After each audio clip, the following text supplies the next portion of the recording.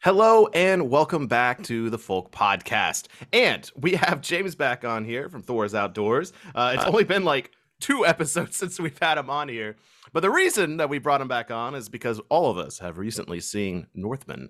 And so we were all talking about it already. We're all kind of like losing our minds. So we were like, why don't we just go ahead and record another episode? So this is that episode. I know I've already had a review on the channel if you're watching this in video format. But as I said in that video as well, I wanted to have a longer conversation because there's a lot of stuff we can dig into here. A lot of little minute details and some stuff I've thought about after seeing it. And I've actually seen it a second time now. James, have you seen it a second time now? I know you said you were. Not yet, not yet. No, no, no, no. Okay. But I'm definitely going to, probably 3 times. Well, I actually already had my third time planned because I called my dad and I was like, we got to go see this movie. Like, you got to see it. And so I'm going to go see it with him before I leave for Europe. But the way I wanted to start this episode for everybody is I wanted to ask everyone here a question, and I'll answer it myself because I think that's going to be kind of the title of this episode. So, Ian, we'll start with you because I always start with you. Why should every pagan watch Northman?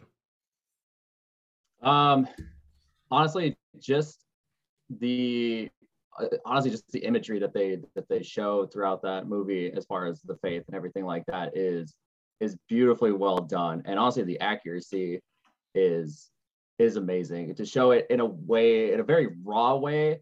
Obviously, how it most likely would have been practiced and everything like that at that time. Was just so beautifully well done. And I mean, it's just the emotions that like I felt from seeing some of the imagery throughout that was just overwhelming at certain points throughout the film.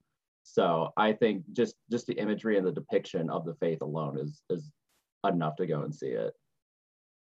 James, we'll move to you. I would say it's probably something around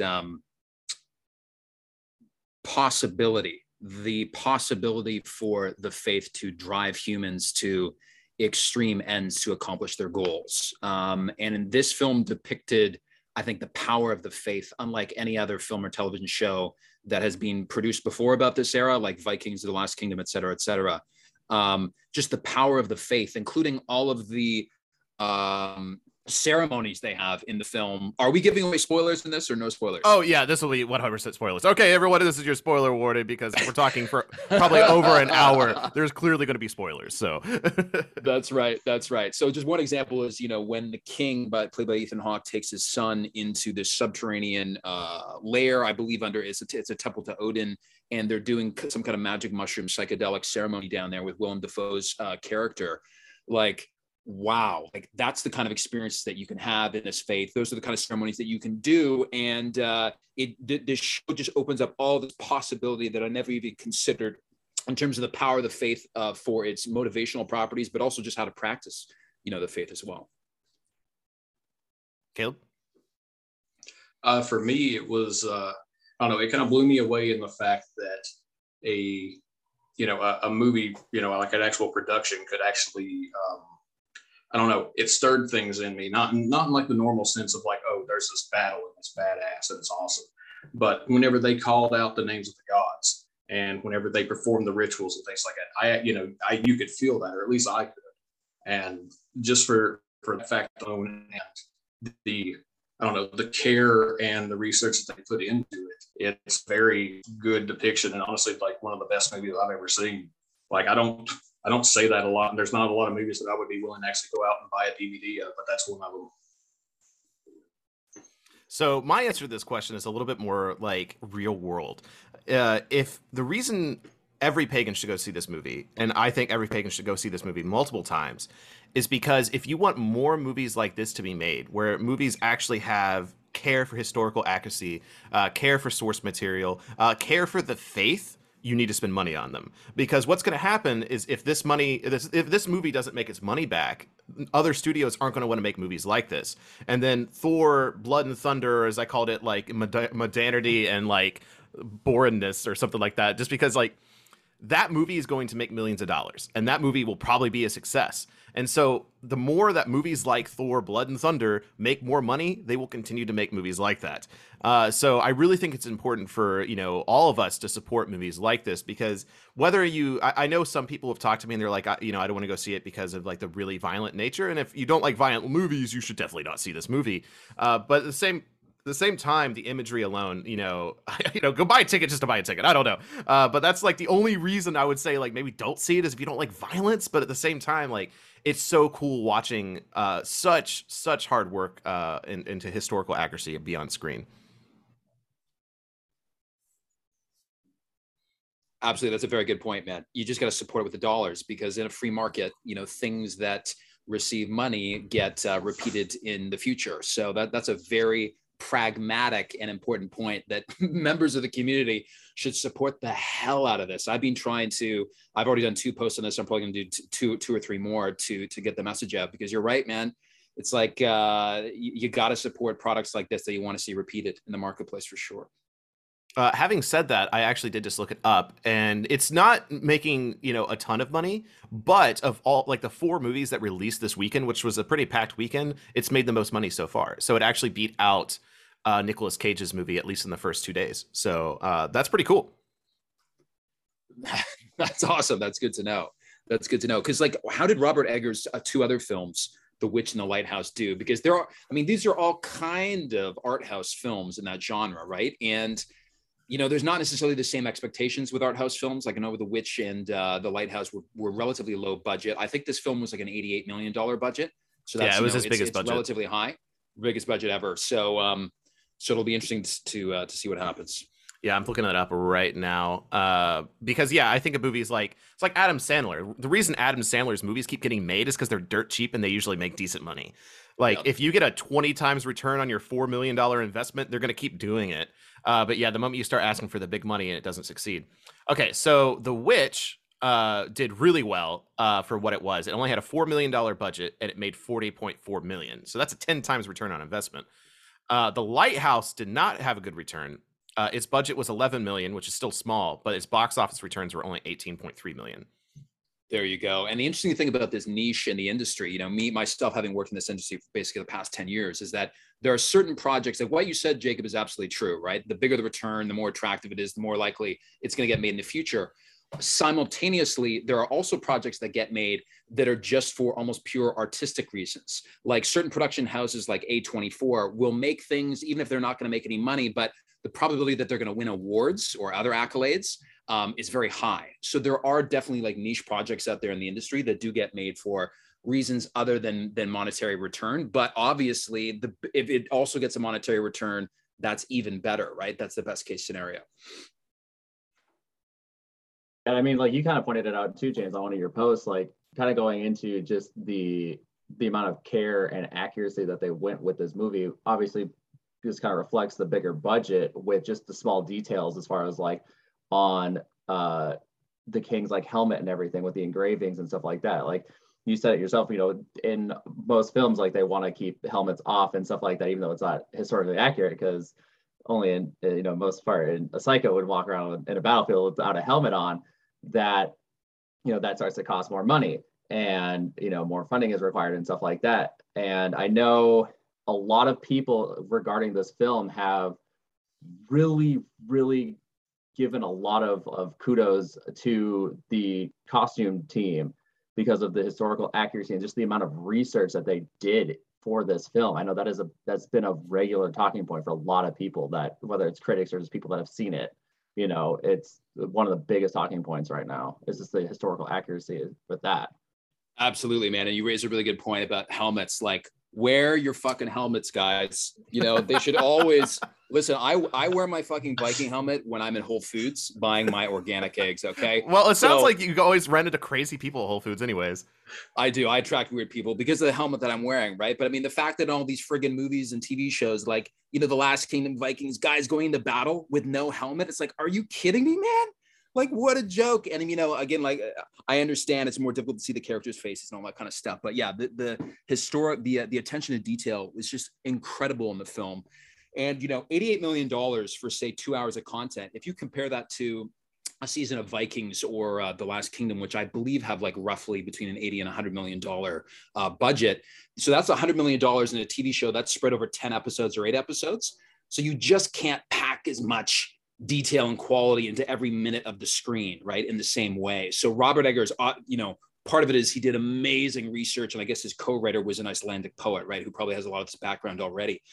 But also, just having that financial horsepower of being able to spend the money, and you can cram more detail and quality into every minute and every inch of that screen that television shows just can't do. But I mean, it's just above and beyond. Like I actually looked at Ethan Hawke's, a picture of it, his helmet. And I think there's actually like on the nose piece, I think it's Odin that's carved. I was thinking the same thing. Like when I watched your little post about it, I was looking, I was like, is that Odin? Like right on the nose, like the bridge of the nose guard like that. I was like, I kept looking at it a couple of times. I think you might be right. It's Odin, baby. So it's like, wow, that is unreal. But Jacob, you were actually taking notes, right? Like in the first time that you saw it, and that's awesome, man. What were you noticing, like in terms of the religious accuracy in the movie? Well, let me just run you through my notes because they get kind of manic towards like some of the more brutal scenes. Like you can tell, like right here, like one of the crazy scenes was happening because I was just writing on top of things because I couldn't see. So yeah, let's see here. Start was a prose, many references to gods. Outfits will make nerds happy. Speech is poetry. Temple is designed properly. Hardcore religion. Have them all, quote. Yeah. Horror imagery. Man, I love the poetic language. Brutal, double underline. Simple revenge story. At its heart, Odin ritual was dope. Oh my god, the Odin ritual. Whoa, bro, what the fuck? Holy shit, Berserker scene was dope. Stream of consciousness from Jacob. All right. I mean, that honestly like is a good way of just kind of like how the whole movie went. It was just like, oh shit. And then it was like, oh, okay. It kind of like just fell out a little bit. And then it was just like, oh, I literally wrote the bite. Oh my god. Oh yeah. Yeah, because like I was like, oh, the scene's finally over. It's starting to end, and all of a sudden he's I was like, holy shit. What is happening? Oh yeah. Absolutely. And I mean, there was so much historical accuracy and just everything was so well done. Even like, tactically in the fight scenes and the battle scenes, like, Ian mentioned in the first scene, the guys are all wearing the helmets. Friggin' awesome. One thing I would think I'd point out that I didn't think made sense was that when they were doing, I think this is maybe Act 2, when they were doing the raid on the Slavic settlement in Kiev and Rus or whatever. And I think they had maybe 20 guys or maybe 30 guys assaulting this fortified settlement. And I understand they want to show like, the Berserker ceremony and they're all going in there with their wolf skins and stuff like that. But if those guys had access to chainmail and helmets and armor, sending, and say you only have 20 or 30 men, it's like, you would not send all of your guys completely unarmored against a fortified settlement. Now it looks better, right? When they're in the wolf skins and everything, it's really cool. So I think from what I understand of reading a lot of historical sources, like a lot about the Berserker, battalions or units, it's a lot about, inspiring the other troops. It's about giving, driving terror into your enemy. So if you got 30 guys, maybe you got 5 guys jacked on magic mushrooms or whatever it happens to be, right? Doing the Berserker thing, but all the other guys should be in totally chainmailed up, right? When they're going against this fortified settlement. So when I saw that, there was a slight like cringe, little twitch that I had. But other than that, everything else was fucking amazing. Did you guys also find that with that? Did that hit you on that scene? Like, wait a minute, would I really? It just so happens that after I had already planned this before I watched Northman to do a Berserker episode, so I was doing Berserker research and like shapeshifter research literally right after watching this, which was like honestly really cool. And I just made the video for it yesterday and just edited it today. So in the late Viking Age, or in the Viking Age in general, Berserkers were actually used as the initial shock troops because they were there to inspire fear in the enemy, like almost like really aggressive pawns. And then afterwards, you would send in your normal soldiers after the enemy was kind of softened up in fear. And they were also, there was this mythology behind them. They were immune to swords. And so they often like really inspired fear in the enemies that knew who they were, because they were like, well, we can't kill these guys.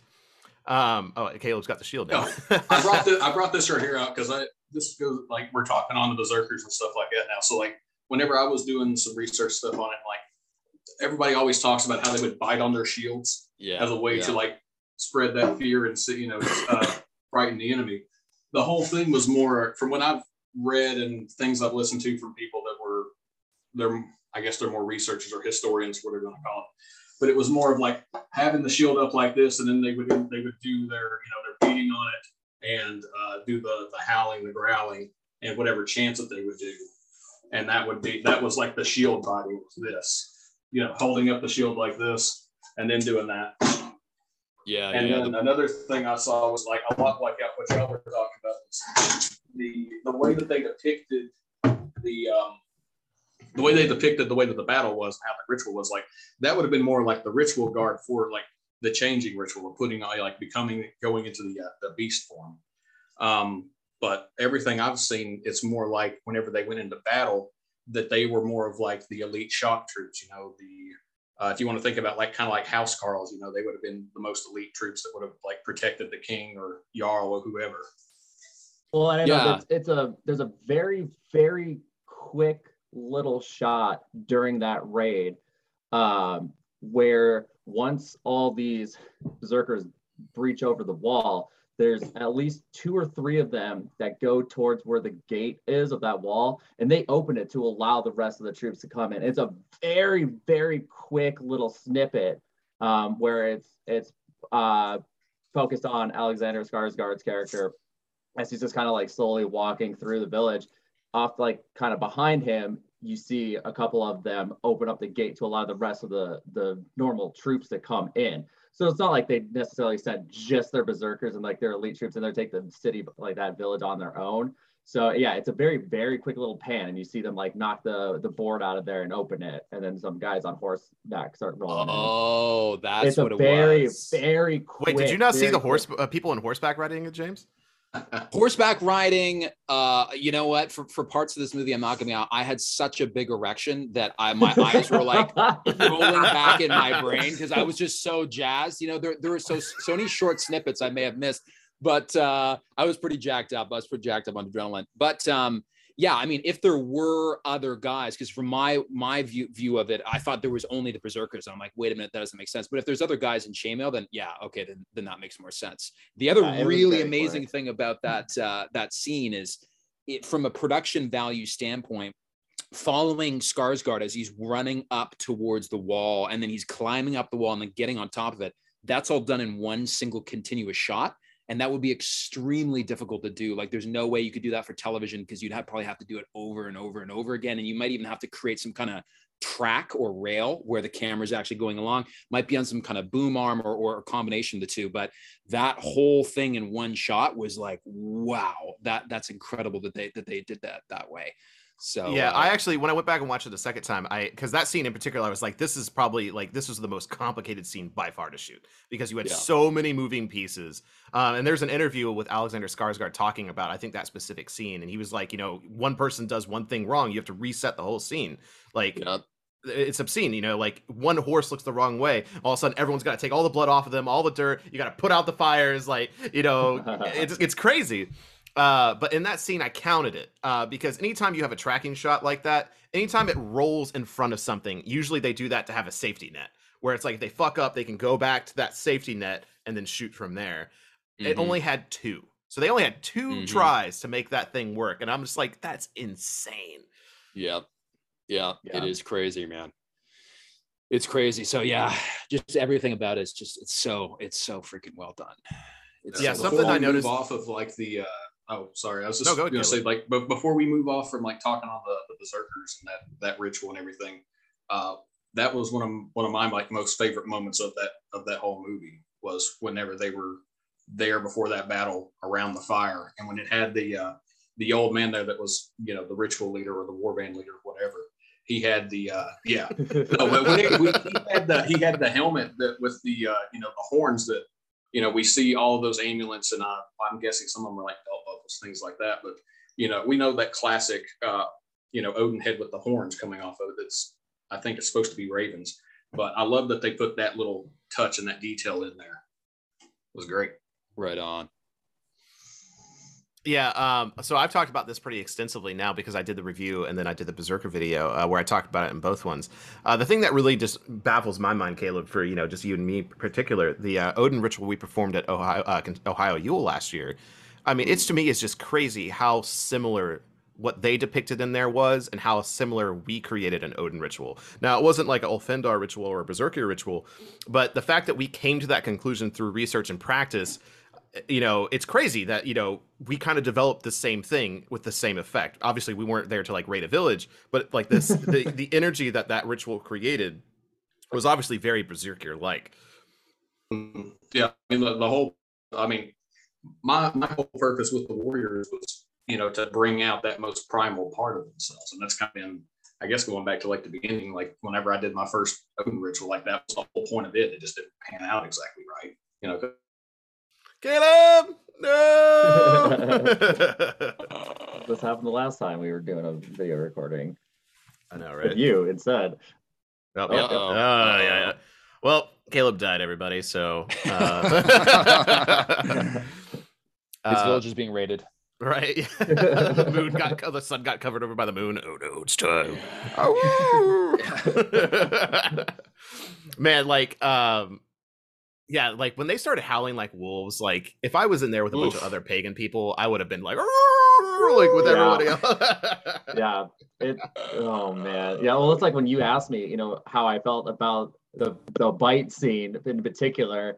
Yeah, that got to me because I was just like watching it because they show a bit of that in the trailer, at least when he howls, but they only show him howling once. I was like, all right, cool, here comes that scene.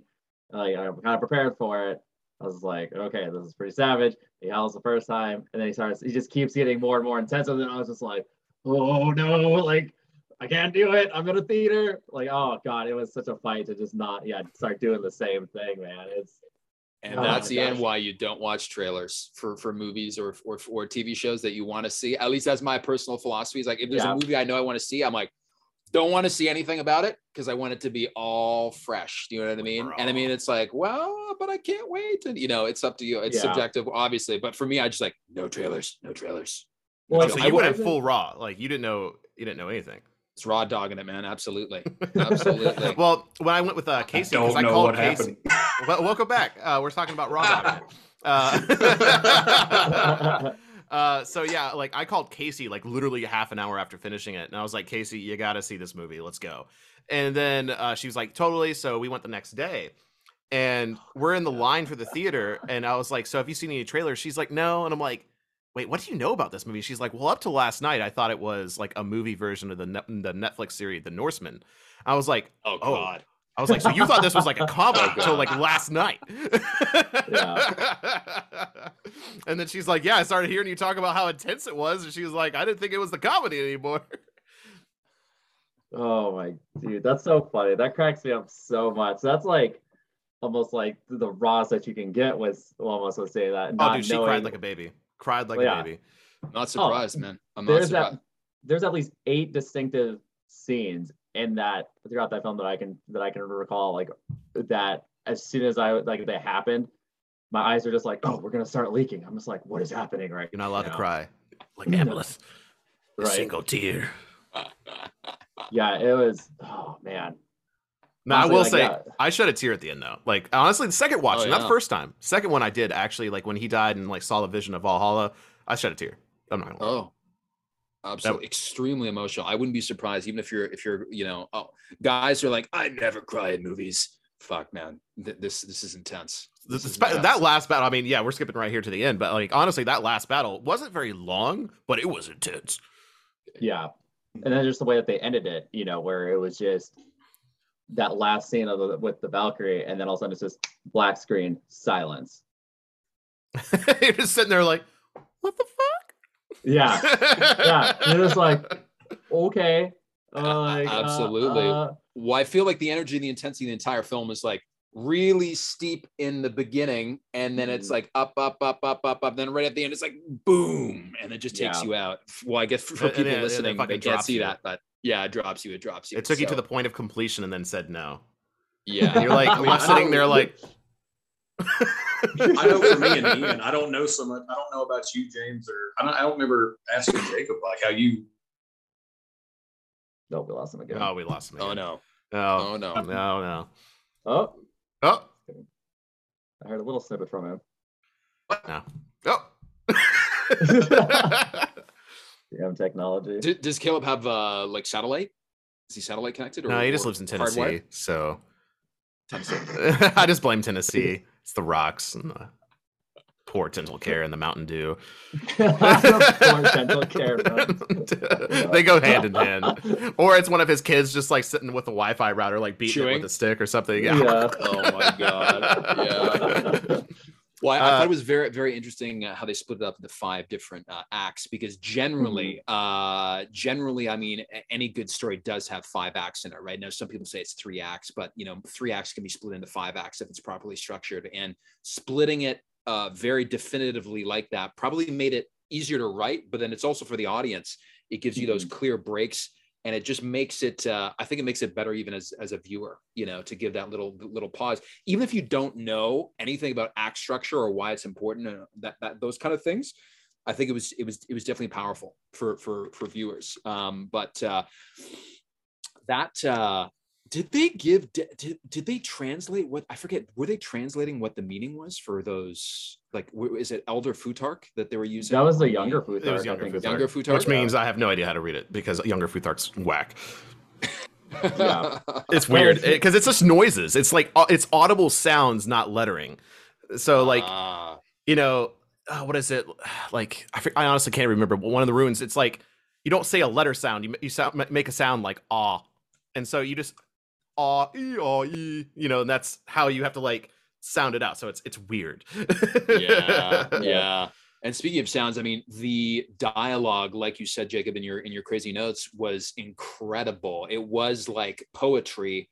And, people may have spoken like that at the time, particularly, elites or people that were, quote unquote, more educated, back then, that had done a lot of reading or schooling, whatever the equivalent was back then. But the dialogue was freaking incredible. Well, yeah, if you look at, like, I've been doing a lot of work into, like, Heimskringla, Sax Grammaticus, the history of the Danes, and a lot of, like, the really old, like, stories of the kings and stuff like that. And it'll have quotes from things that people supposedly said, and then, yeah, it's very poetic, even if it has, like, the Old Norse, because Old Norse doesn't have a lot of, like, additives. So in English, we have a lot of additives to what we say to go add what we mean. But I would say that the Old Norse language, from my understanding, does not have a lot of different words. They use a very set finite amount, and they kind of stick to that. And then of course with like the what is it, the kinnings, using different analogies of something, like Odin's name being Raven Lord, or Raven God, or Rafnagoth, so they would do things like that. Interesting. Well, I think it probably made a big impact in terms of the screenwriting, having that Icelandic poet as the co-writer, right? Because that person's naturally wired, obviously, to be writing in that style. And then Eggers is like such a fantastic writer himself. So it's just like such a power team. But I don't think no matter how much research you do, like a director like Eggers, who's not necessarily familiar with the source material before, starting this project, having an Icelandic poet who probably grew up, right, learning these mythologies and studying. Yeah, I think his name was Sion, or their name is Sion. I don't know. Sion. Yeah, I followed the guy on Instagram. That he seems like a super interesting character, but you just can't make up for that, right? Someone who spent their entire life immersed in the source material. So when you're writing, because they'll have some kind of like, oh yeah, well, this connects to that, and we can do this in this scene. You know what I mean? Like, if you sit down and say, well, I'm going to do really hardcore research for three or 4 months, it's not the same as being with someone who's been in it their whole life. So yeah, that was really cool. I had no idea that he was an Icelandic poet. That is news to me. So it does make a lot of sense with a lot of just the way that things were, the dialogue in particular, within very key points, that it was like poetry. Obviously some of the more like mundane conversations that characters have with each other obviously were just relatively normal, but there was some of those very key conversations where you're just like Jacob, you've said, like, it have this written as a saga would be phenomenal, because that is almost how a lot of the main dialogue between characters and key points was like. So it's just, it was absolutely amazing, which makes now sense to me now, because I had no idea that they had that kind of backing with him. Caleb just texted he's out. I guess he just tried to get in, it's just not working. So he's tapping out. Yeah, which sucks. Well, James, you got to beat him briefly. What's that? Yeah. True. Well, honestly, I think he was like, for some reason he was like taking away from like the Zoom in general, because everyone was a little more laggy when he was on, and then the moment his thing kicked him off, like we all smoothed out. So I don't know what kind of things the Mountain Dew internet is doing out there, but it's doing something.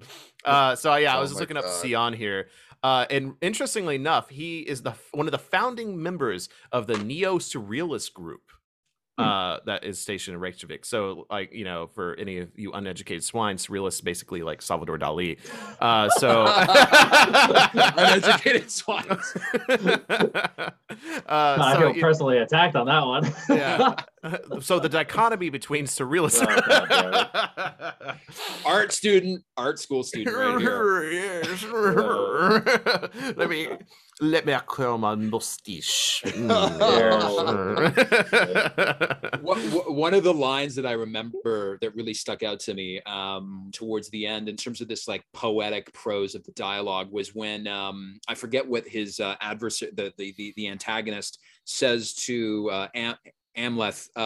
He's like, meet me by the lava flow at midnight or something like that, at the gates of hell. And then his response was not just like yes or no. He's like, at the gates of hell at midnight, meet you will I, right? Like, very Shakespearean. I'm like, that was a fucking cool way of saying like, yes, like that was really, really cool. Well, even that scene in general, like when Fjolnir walks in and pauses and then just looks to his left, looks to his right, and just accepts it. Like there was no emotion on his face. It was almost like he knew it was going to happen. It's almost like he had been told in a prophecy that like the son of I forget his dad's name, Amleth's dad would kill his children and his wife, and it's like he almost just like, it's like, yep, this was fated.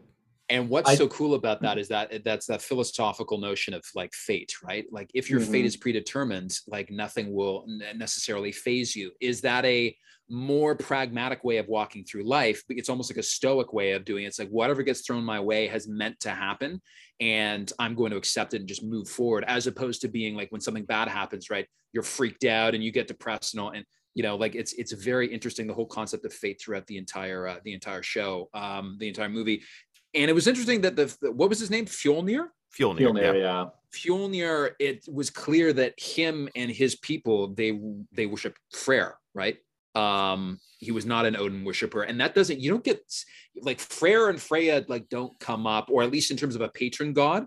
I think in any of the other shows, in terms of a patron god, I thought that was very interesting that they did that. I would say, because again, I just did my research for Freyr too. It's like everything lined up. Honestly, I didn't plan this. I just did my research for Freyr, and he has very little written source material at the surface. So if you just do a basic search for him, you're not going to find that much. He doesn't seem like a prominent deity, but historically, we know he was one of the most prominent deities. So again, it just shows that they understood the mythology, because they could have gone with Thor. They could have gone with Loki. Everyone knows Thor and Loki, but they went with Freyr. Like, so much more interesting. Yeah, and I think this was, and again, the minute detail, like on Fjolnir's banner is boars, which is a symbol of Freyr. Oh shit, I didn't even think of that. Pick up on that. Cool. And Fjolnir's name is actually within Saxo Grammaticus, as the history dames know, or in Heimskringla. It's either one of those. The son of Freyr that takes over the throne after him in Uppsala was Fjolnir. Oh shit! Interesting. So that does kind of play into the theory that you and I discussed about how it was essentially a bout of champions, of one being Odin's champion and one being Freyr's champion, being Amleth Odin's and Fjolnir being Freyr's. Yep. Throughout this movie, like the gods playing gods, basically. That's so cool. Oh my shit. God! That does I bet if you quite a bit more. If you went back and you looked at Fjolnir's like helmet towards the beginning, I wouldn't be surprised if he's got like a boar somewhere on his helmet. If they're going to the kind of depths that they're going, going back watching the second time, now that, Jacob, you mentioned he's got a boar on the flag. Other little hints, like you could probably watch this film 10 times and discover little things like this, right? That they've probably hidden throughout there. But that's super interesting about Freyr.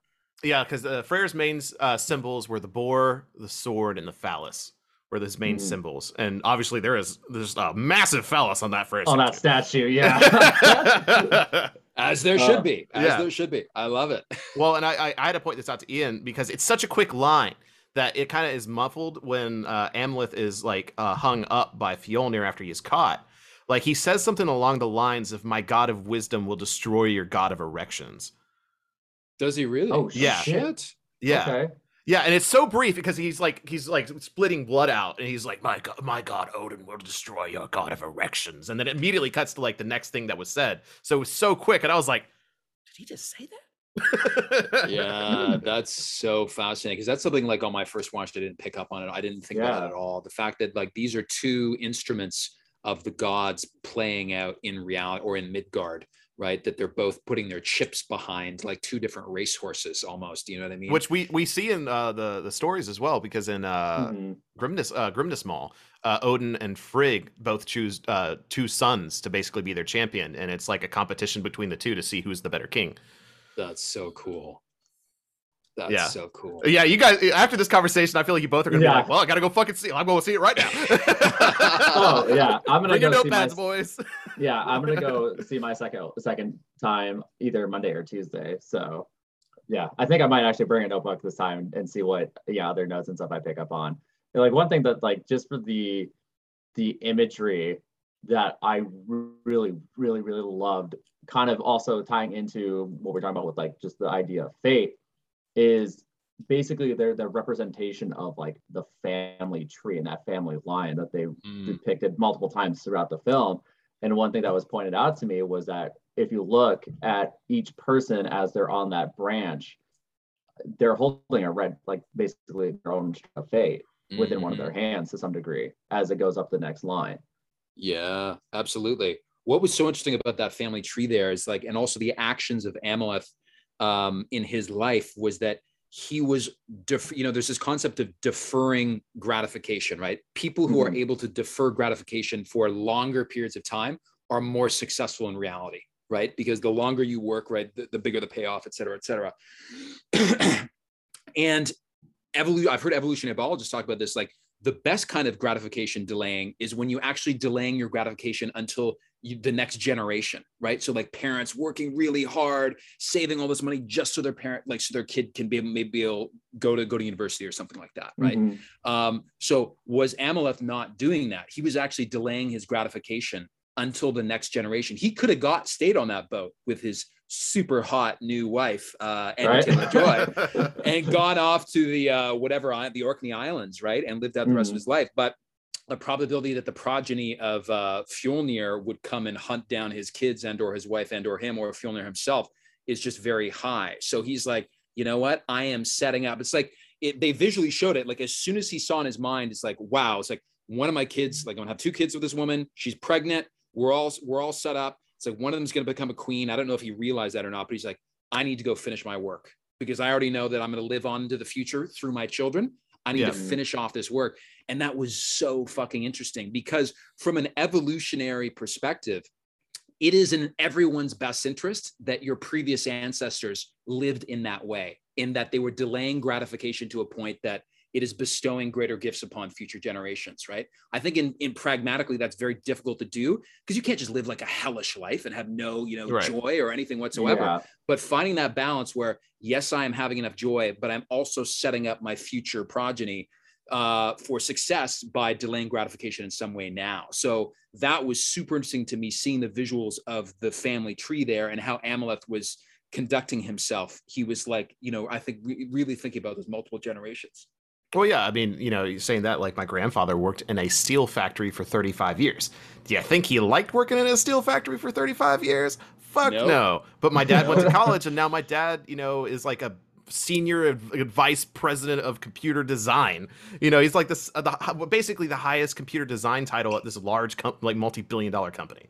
And it's just like, he earned that, but also he couldn't have done that if my grandfather didn't delay that gratification and my grandfather didn't slave away in a steel factory for 35 years. Yeah. Absolutely. Because your grandfather could have also even got like a lower paying job that was less stressful, less potentially damaging on his health than working in a steel factory, and had more fun in his life. And he could have drank more, right? And partied more, but he didn't, because he set up, your father to do what he did. So he didn't have any problems drinking more, but he solved this problem.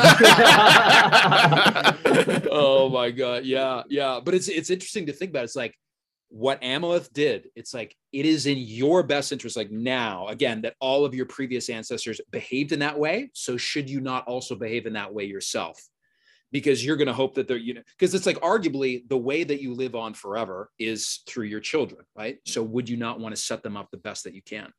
Right. Well, and I mean, the whole plot of the story is, a father telling his son, basically, your entire destiny is to avenge my death. Like establishing that from his very early age. And like you said, if he didn't kill Fjolnir and his prodigy, like eventually one of his family line, they just know it's their destiny to kill Amalith's children. Because it's like, well, they killed my father. It doesn't matter the reason. It's just, this is my destiny. And I know Crawford mentions it in his his beginning of his Poetic Edda, is a lot of people in our modern age don't understand the values that were held by the Viking Age people in prior of, if, someone came and killed your brother, you were oath sworn basically by life and death to go avenge that brother. Mm-hmm. Yeah. And I mean, I was questioning in my mind though, too, like the utility of that legal tool. I believe it's a legal tool, not a cultural tool, right? The Weregild or the Vergild or however you say it, because I know it was present in certain societies and not others. This might be more of an Anglo-Saxon thing or like a Germanic, like continental Germanic tribe thing. But like Jacob and Ian, do you guys know how the Weregild concept would work into this? Because from my understanding, it's like, a tool where if you do kill someone's family, to stop that, multi-generational feud from going forward, you just pay that price, right? Whatever it is, like it's a steep price, right? So you end it there, but you have to pay a big sum of money to the other family. But that prevents this kind of violence, right, from going on down in the future. Yeah, that definitely sounds like an Anglo-Saxon invention to like quell infighting. Paying with money, because I think, it's brought up quite a few times in Bernard Cornwell's The Last Kingdom, or the Warlord Chronicles series, the concept of Weregild in the, I guess, 800s. In Anglo-Saxon, Britain. But that's a very pragmatic tool, again, because if every time somebody kills somebody else's brother, you've got these intergenerational feuds, I mean, that's tough for society, right? It's like, even from a pragmatic perspective of, we're reducing manpower here, folks, by having people kill each other off, right? Well, yeah, so if I was sitting here like some guy my grandfather fought in the 60s, I have to go find his children and fight and them now. What does that benefit anyone? Guys, we won't be releasing Wisdom of Odin podcast this week because I have to go kill this guy's grandkids. I have no idea why. I found them on Facebook. Facebook would make finding your family's enemies so much easier. Oh shit, man, it'd be a disaster. Fjolnir, where are you? feud killings. Oh man. Oh God. We could call it Feud Book. Feud Book, that's right. Feud talk. Yeah. Gosh. I mean, that's basically all TikTok is feud talk. But obviously, the Weregild appears like it didn't exist. It didn't exist in that time and place, right? Yeah, it might be a cultural thing too, as well, to a certain degree. Because I feel like that kind of sounds almost similar to like a home gang kind of a thing, but obviously different in its intentions and what justifies it. You guys want some fun Kentucky history? Yes. So they had home gang here. Like, it was part of Kentucky culture. It wasn't called a home gang. I forget what it was actually called. But it was so lawless here in Kentucky up until like the 1900s. There just wasn't any established local law. So most people handled disputes. I mean, this is where you get like Hatfields and McCoy stuff. But it was a very common practice. If you had a feud with a neighbor, you would just meet somewhere in the middle of the woods and fight each other to the death. And then whoever won got the other one's property. Holy shit. And there's like a whole cultural thing around it where like it was common to grow out your thumb fingernail because you could use that to pop their eyes out if you had to fight them. So like it was savage. That's insane, man. Can you imagine showing up like on a first date with from Tinder and they're like what's with the weird thumbnails? It's like, well, in case I need to pop out the eyes of my mortal enemy. It's like, what? Mate with that's incredible. What? It's like, I gotta go. So home gang, I've never heard of that before. Like, what is that? Is that feud? Is that like another term for feud? It was just fights to like a duel. Dispute. Yeah. It was like a duel to settle. Yeah, like a duel to settle a dispute. If somebody wronged you, then it was a fight to the death, basically. And then the winner would basically get everything that the loser had. Is that a Nordic thing or a continental Germany thing? I don't know. I don't know how far spread that is. Yeah, because it's interesting. In the United States, the biggest ethnic group in terms of ancestry is German. It's not English, right? In Canada, it's English and French. But in Germany, sorry, in the United States, it's Germany by a wide margin. I think there's something like, I may be getting this wrong, but I think it's like 50 million people have German ancestry. It's great. So I'm not surprised in Kentucky, many of the early settlers may have been German. No, mostly settlers here in Kentucky were German and Irish. German and Irish. There you go. Interesting. Wow, it's almost like this is what you get when you combine German and Irish people together. Oh yeah, Ginger Lord over here. Well, you know, it's funny. I think ginger people are the last people you can make fun of, just like no holds barred in society. You know, you can't get canceled for it. Sorry, Jacob, for announcing that to the public. But He hates being called a ginger. I'm not a ginger. As you can clearly see, my eyebrows are blonde. Oh. And my hair is strawberry blonde. Thank you very much. It just so happens my beard is red. Please, man, please. You're Ron Weasley ginger through and through, man. Hey, I'll say it's a great thing. I'm like a half ginger at best. Yeah, I'm proud of it because my beard comes through red, and I'm like, fuck yeah, I'm part ginger. Like, yes. Well, again, whenever I travel around, you know, I'm about to travel again. That's the thing everyone points out, especially the people in Mexico. They're weirded out by that beard. You know, whoa, Mr. Firebeard, what's up, Holmes? You know, like I've literally heard that like multiple times in Mexico. Firebeard, that's awesome. That's awesome. Red. Well, I mean, Thor, right? From what we know, was a redhead, right? Except thanks, you know, Marvel for casting a blonde in the character. But it's okay, they're about to cast a woman instead. Oh my god, that's a whole other topic of conversation. I know, right? The new Thor. But yeah, this film, and thank God this is like a counterbalance to that, which is like, you know, new age, taking the myths into weird areas and doing strange things with them, and, you know, people that aren't necessarily have any connection to the source material, like Taika Waititi. Well, like I look at like Star Wars, the new Star Wars movies, and like the old Star Wars movies, and then this is a classic hero's journey.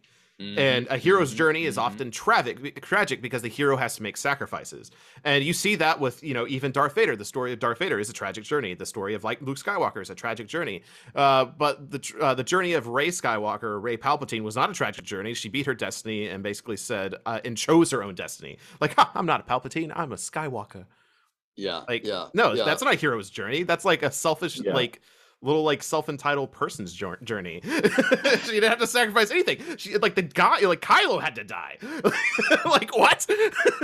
Yeah, for sure. Well, I mean, unfortunately, I think there's a lot of ideological art being made in Hollywood now, which thankfully the Northman is not. Like you said, it's a truly mythological tale. And I think the difference is that in a mythological story, you don't straw man the counter argument to whatever your themes are, right? So if a huge theme of this movie is revenge, you have to kind of simultaneously paint the picture of, well, what's the counter argument to like revenge is good, right? And I think one of those is when he's diving off that boat and his wife, beautiful, gorgeous wife, who I would totally accept as my wife.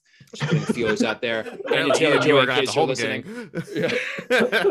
Yeah. I mean, is revenge really fucking awesome? He could have sailed off on the boat and, you know, spent his whole life with his kids, and maybe he's making the wrong choice. I mean, that really set up. It's like, well, that's the freaking counter argument to revenge is awesome. Well, yeah, and then he had to go kill his mother and his brother, like both of his brothers. His half brother, all that jazz. It's like, well, will what's his name? Fafnir? No, not Fafnir. Fjolnir. It's like, will he really come after him? But I think so. That's what makes it a mythological tale, and why I think it's appealing to a huge audience, because whatever you believe in, right? If you believe in revenge or if you believe in forgiveness, there's both arguments there for you. And you know that this story is an accurate model of both human nature and reality, right? So you can actually learn something from this.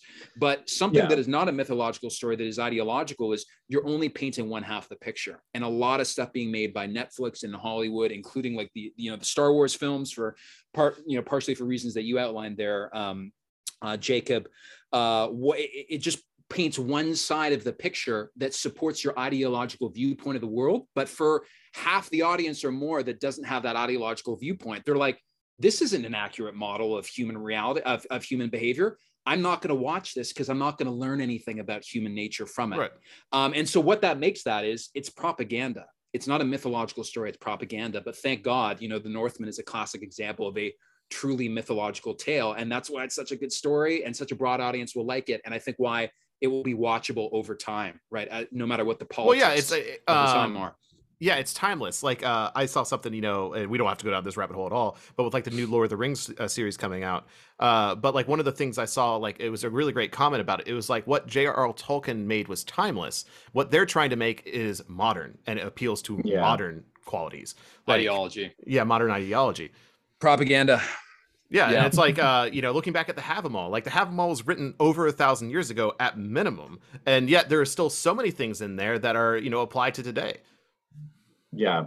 Well, I mean, like just kind of like tying into that perspective of with the movie, like early on when I'm trying to remember, was it with the Seeress? Yeah, with the Seeress when he first comes across her and she says, it's you are either going to choose love for your kin or hatred of your enemy. No, that was the male. Oh, that was the male Seeress. That's right. In the cave. I couldn't remember if it was her. Hamir's I couldn't remember which.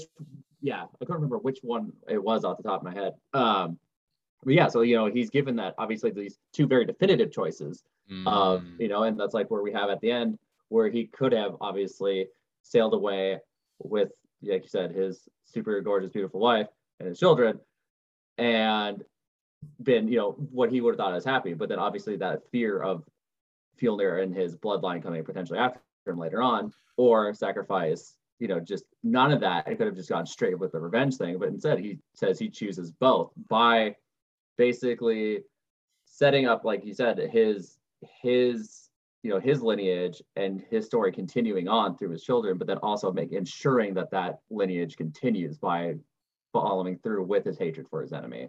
Well, and he made that choice when he revealed himself after killing his half brother, because they were about to kill Olga, and so and that he decides to pop out and save her, and so he actually made that choice. Then he chose love for his kin, love for his his future wife.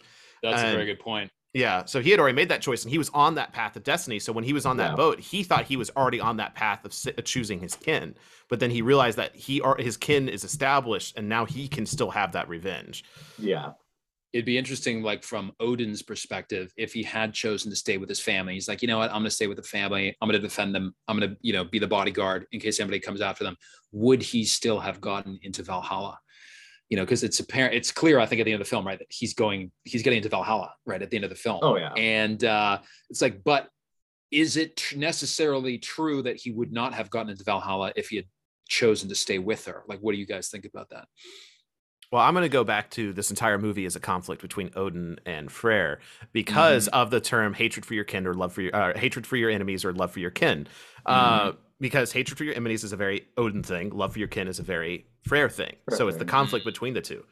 So I think Odin wanted him to have revenge. And I think Freyr's whole argument was love for the kin, because ultimately Fjolnir, his mother and their children were happy. And revenge in Odin is what killed them. That's very interesting. Oh, shit, yeah. That's very interesting, because it's so different in Norse paganism versus Christianity, where there's not such a clear delineation between good and bad or good and evil, right? Like Odin is a very complicated character. He's selfish in many situations. He just wants fucking warriors for his hall, right?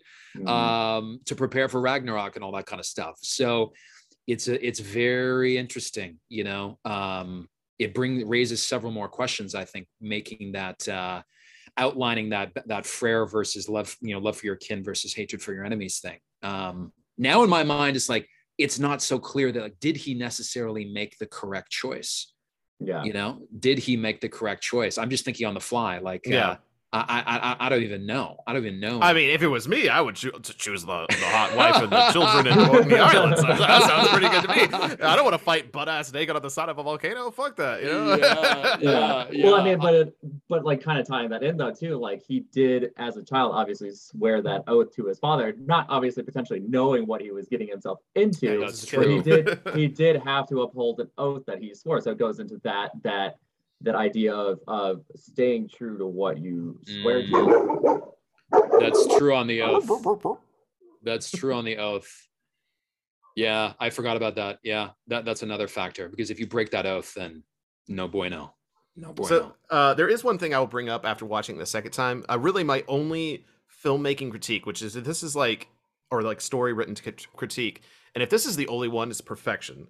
But when they decide they're going to run away and they just magically show up on the shore when there's a boat there ready to take them away, like that was, for me, that was clearly written as plot convenience. They had no real explanation of why that boat was there at that specific time during that specific day, and why they were accepted onto that boat. I thought that they did, though, man, because in my mind, the shipmaster was saying that, like, we're picking up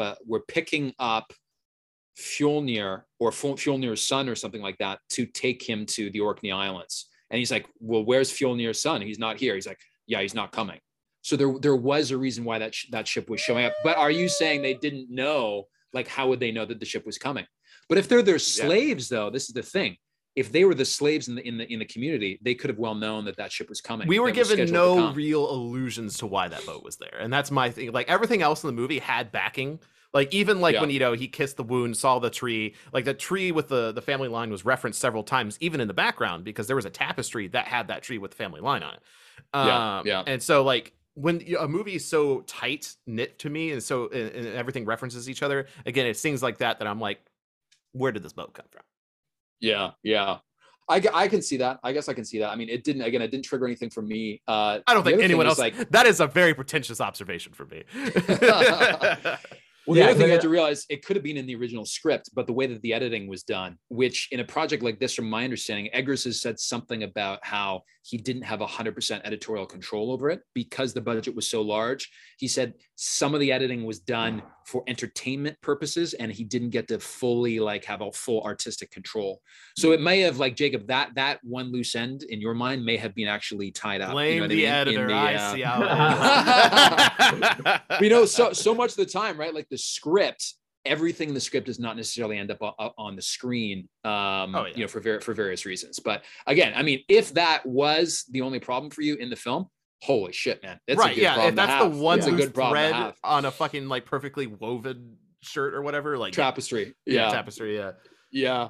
And that was cool, actually, that one scene where actually the two slaves, I think, were they bringing in a tapestry? Was it to the temple in the new Icelandic settlement or something? No, it was just in their hof, like in their main hall.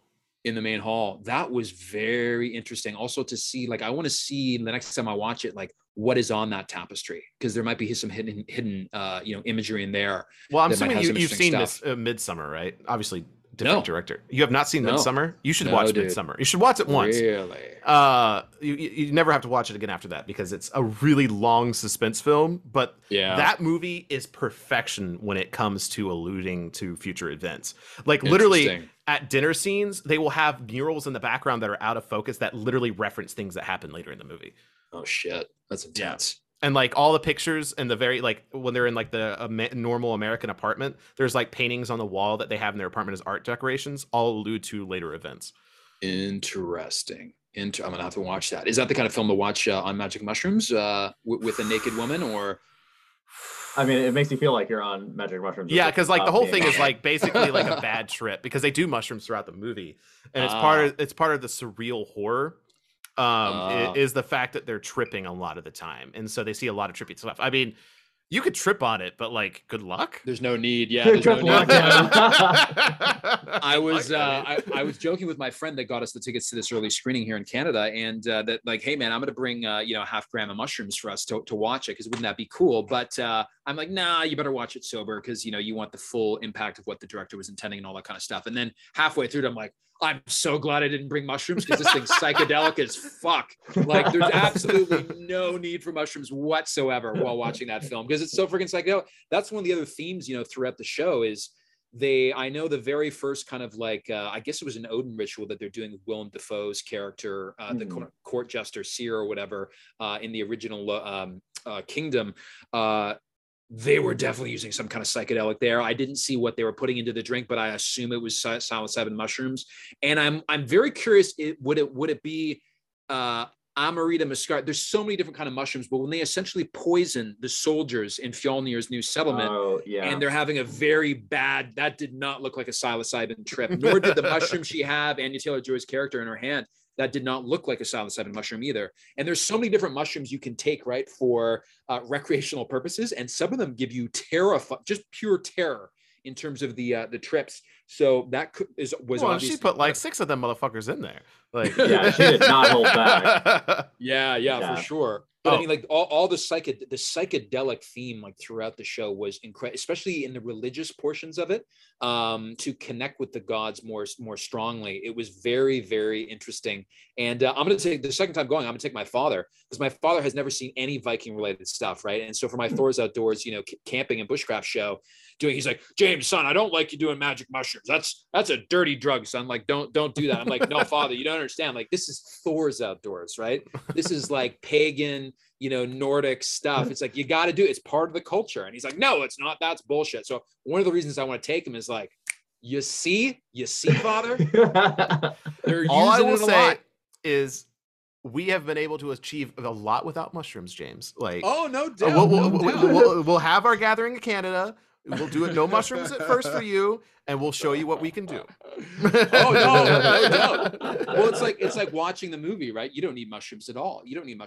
But I think it's very interesting that in a lot of the religious, situations, they are using these aids because it just heightens the experience even further, right? It's like, it's not required, but it can heighten things. And even for, people that are maybe 50-50 in terms of believer or unbeliever, or someone who's able to connect or not able to connect to the gods, it could be that little push, even if it's a small dosage, right? Get them into that mind state. It's taken me like 3 years of meditation and trance work to get to the point where I can easily get into like a spiritual trance without any form of like psychedelic. And I haven't used that too much, but like the Ohio gathering we just had, like we were doing like a kind of an intense ritual. It was the Olfindar ritual, and I was going to be there as kind of just like almost like a medium to kind of transcribe things that would happen.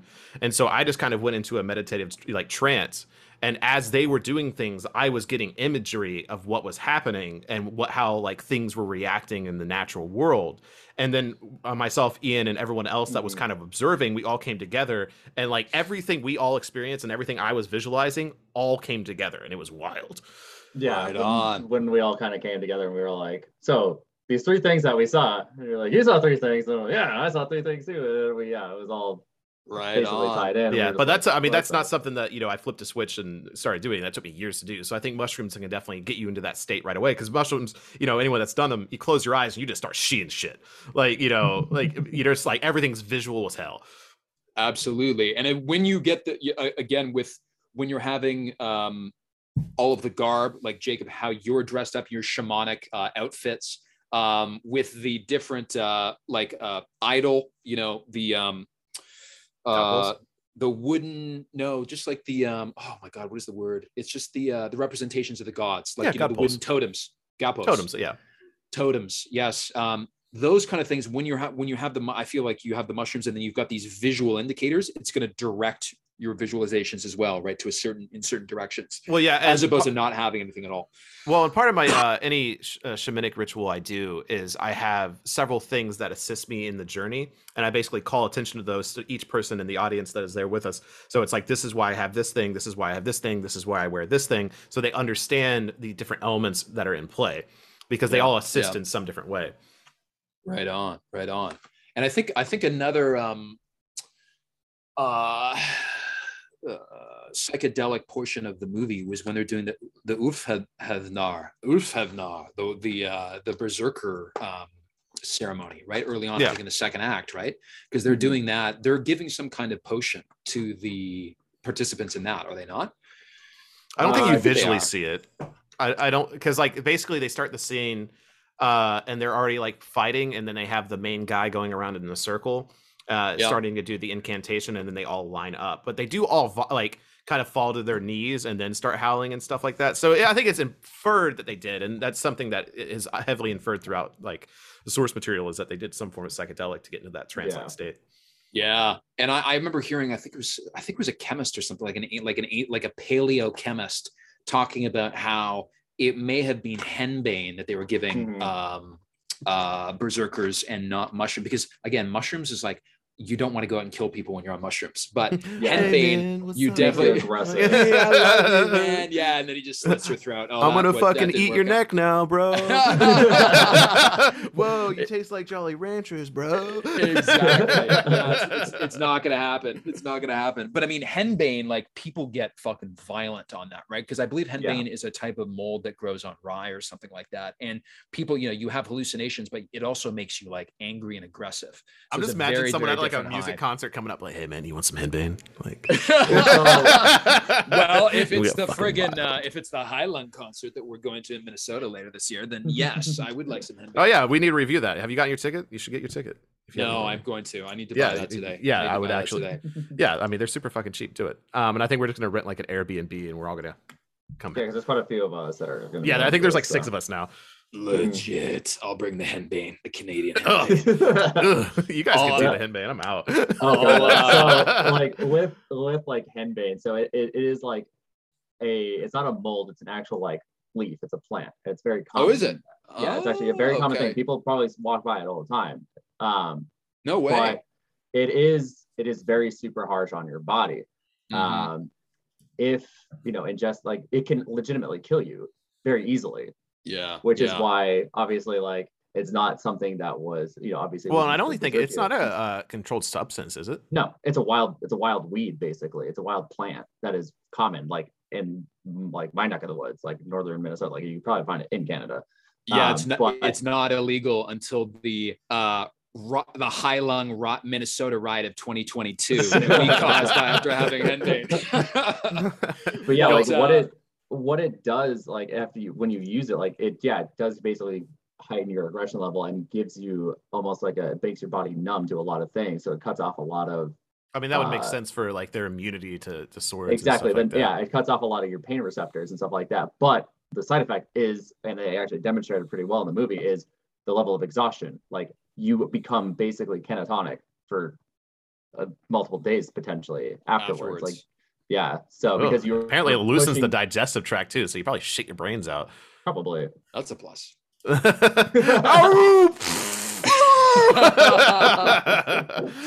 was one thing that was kind of weird for me, like with like I don't know why they did it, but like when Hamir, Willem Dafoe's character, comes up and he's like, prove that you are not a pup, and then he like burps in his face. Oh yeah, well then like the kid like whips out a massive fart.